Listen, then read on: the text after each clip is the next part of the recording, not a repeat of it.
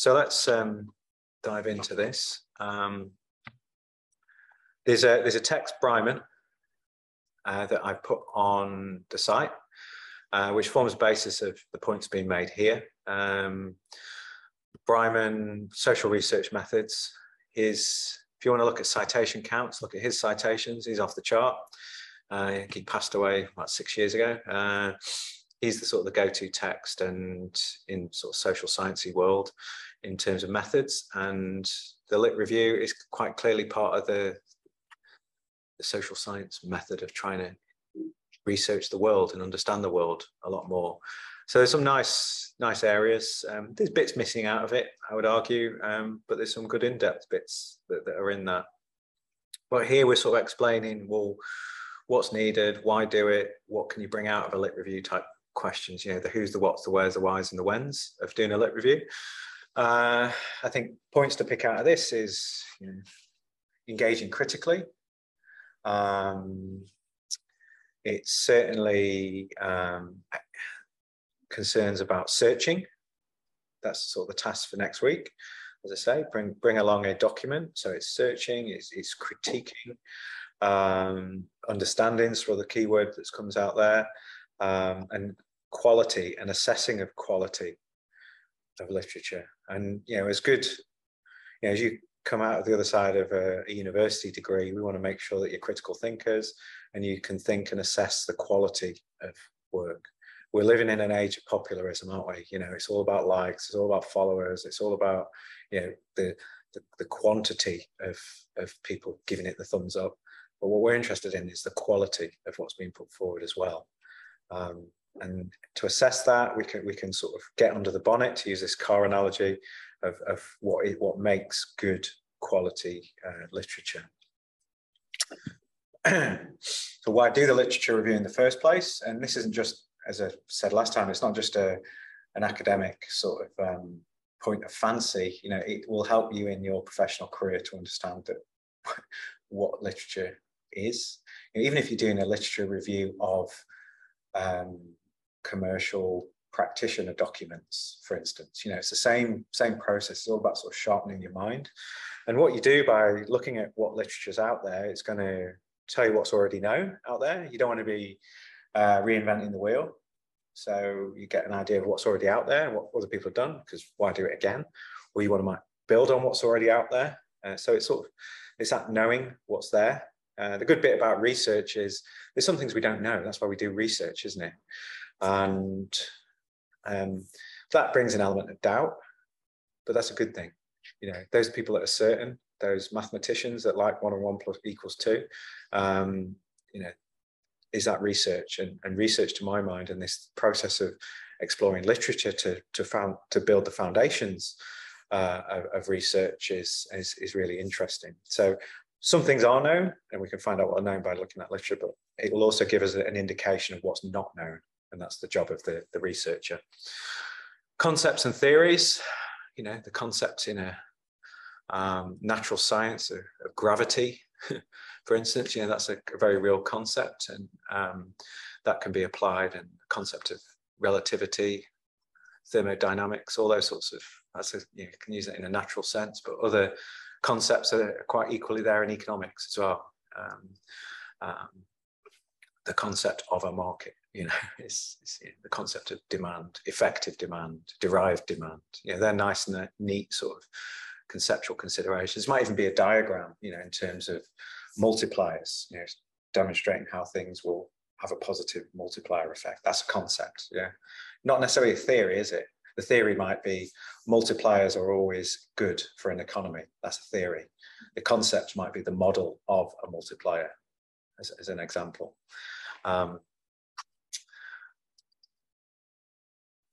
You'll be able to look at the method as well as the topic.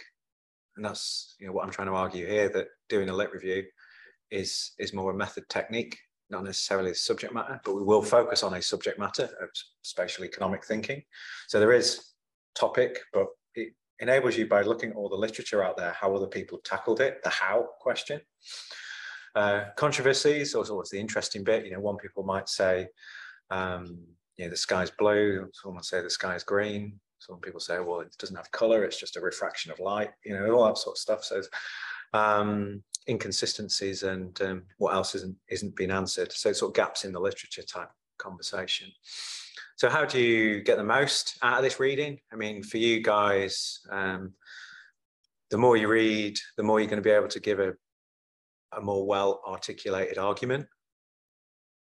And it's an ongoing process. That point 6, it's circular, and you'll get to the end and you'll do some of the research and you'll realize, there's other bits of literature that I should have built into this. On the whole, if you've got a very clear and succinct research question, they'll get to a point where you know all of the research that you've searched out has been found.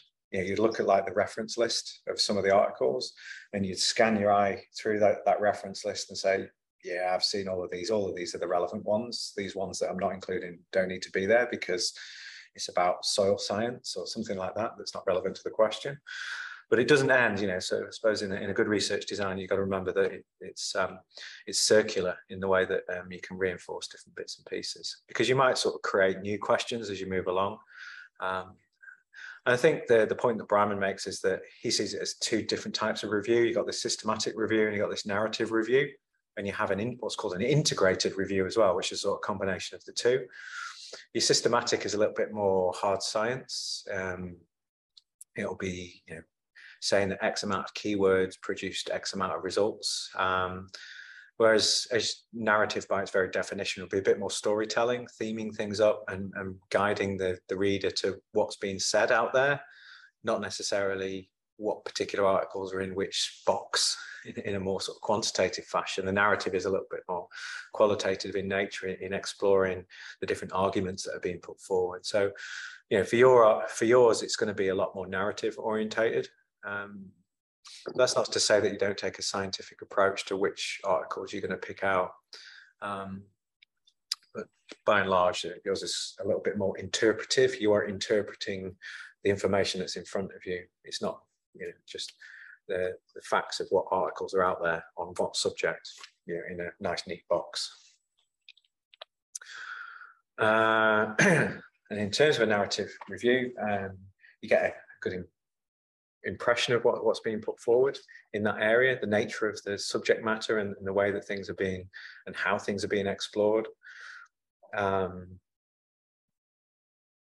Certainly sort of the narrative approach and understanding the ideas is a lot more uncertain because it involves those points of discussion.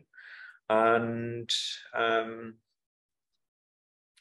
suppose it's a little bit more wider in scope because you're trying to explore the unknown, as I talked about. You know, it's not looking at particular, say, the natural science, you know, the biology or the physics of a particular question, you know, where you might be just exploring just a slight change in the equation of the you know, physical matter of the unified field or something. And I think, well, why do it in the first place? And it goes back to full circle to what we just talked about at the start, really. It's not reinventing the wheel. You can see what's already been done and the mistakes maybe that other people have done. You know, all science, natural or social, is based on previous findings and, you know, adaptation, evolution of what was put before.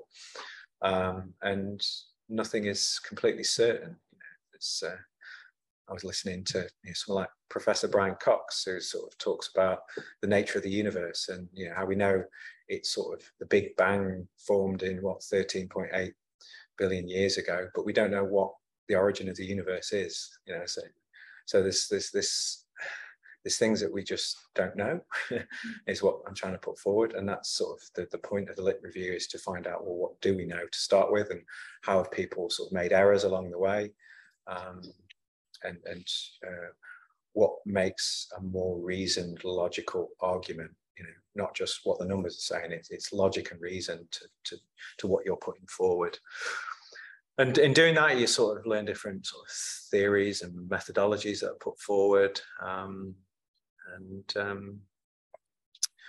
enables research questions. So if you were doing a dissertation, I think a lit review is a good way to start to, you know, sharpen and refine the question that you're trying to solve, and answer.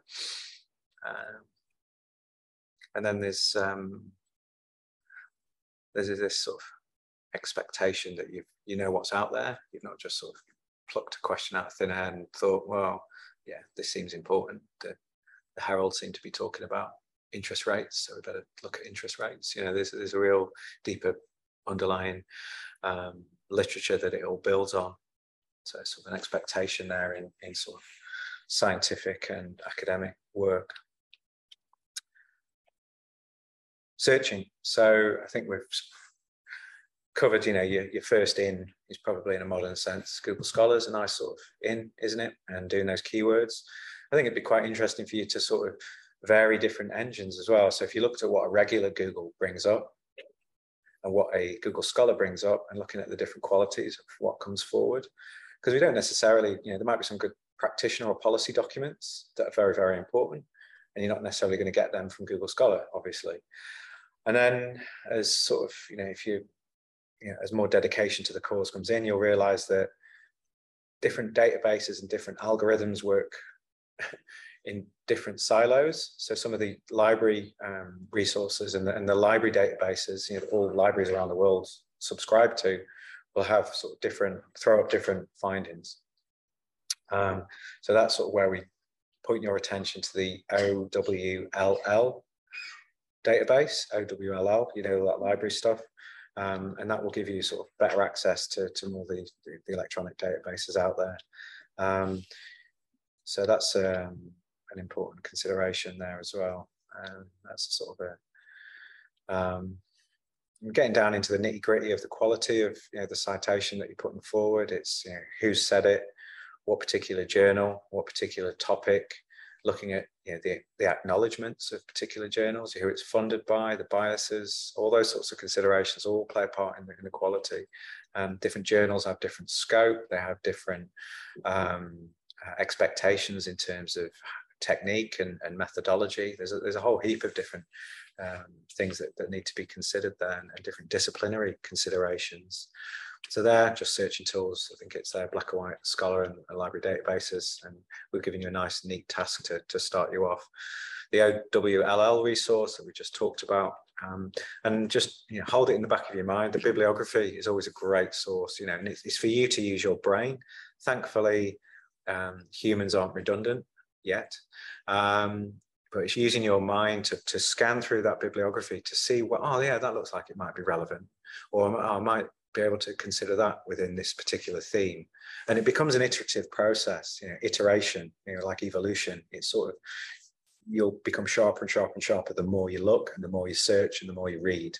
So it's not a direct way for us to tell you how to do this, but we're just getting you to jump in the water and feel your way. I mean, for myself and Flynn, we do this stuff as a day job. You know, I joke with my friends that I have to write essays for a living, as well as teach students. So, you know, we get to feel what the different journals' qualities are. We just know. And you have things like journal rankings as well, and different lists that sort of would argue the quality of those journals, but it doesn't really say what type of work that particular journal focuses on in terms of method and topic. So that's something to bear in mind. But the bibliography is a nice way into, you know, use your mind to look at the difference. And the different qualities, again, I think, just to stress the point that, you know, yeah, academic journals, probably worthwhile for this assignment.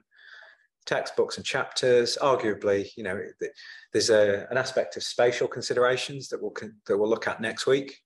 A sort of a nice introductory consideration of spatial economics, but it goes far deeper in the journals, obviously.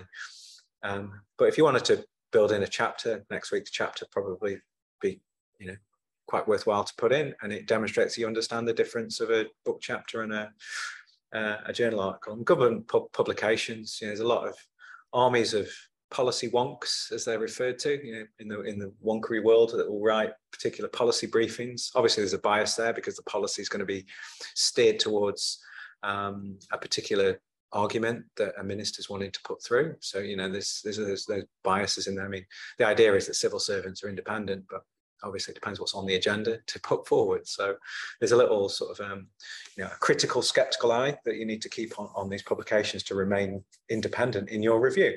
and being aware of it is the important thing, isn't it? And that's half the battle in life, just having that awareness of where it's coming from. Yeah, more integrated and more detailed lit reviews might have an explanation about what different databases are out there and what statistics are out there. But I think narrative, remember this lit review is a bit more narrative based, but there's nothing wrong with putting some statistics in from one of your 15 lit pieces of literature. That's fine. There's trade publications, so you'll have like Property Weekly, you know, type, or the Planning Magazine, for instance, you know, those sorts of things that could fit into sort of your list of literature. But obviously it's for a different audience. And I think that's a critical thing, isn't it? It's all about audience of what these are trying to sell. Newspapers, again, probably steer away from that in your assignment, but there's nothing wrong with, you know, you can say a popular opinion being published in mainstream media is X, Y, and Z. So that's, theming is the other key bit here, isn't it, as well? I just use this example. If the topic was all about property financing, you might look through some literature and start to build a mental picture and a mind map. I think that's a good tip for you as well, as you downloading articles, as well as building up your Word document. It's quite easy to sort of note down, you know, copy and paste 15 citations onto a page. Yeah, most people can do that. But the point being here is that as you develop that reference list and build it up and chop it and change it and cut it down, is theming them as well is quite important. And here in this example, property financing, you might want to explore, oh, right, the literature, there's a heck of a lot of literature that talks about affordability, you know, in the bottom left there. And so you might want to sort of say, oh yeah, well, 3 of the articles I'll group together and bunch together on affordability.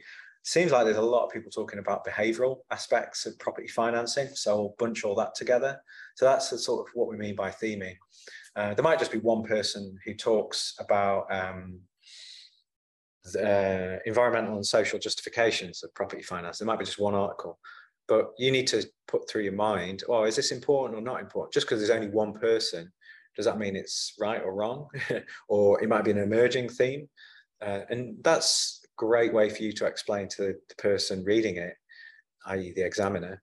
If you say, oh yeah, well, I knew an emerging area of property financing is environmental and social justification. You know, they tend to argue X, Y, and Z, which is probably, you know, with respect to other themes like affordability, is more important for these reasons. So you see how the language you use is being critical and analytical as you sort of move forward.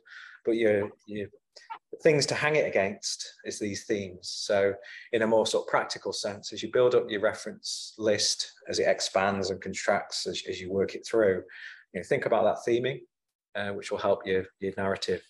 Because you have to weave a golden thread through all this. You know, there has to be a start, middle, and end, introduction, main body, conclusion, in a review, as you would do an essay. So just, it's all about that weaving, but you need to maybe build out what different bits of patchwork cloth, you know, what different cloths are you going to weave together in that sort of sewing analogy.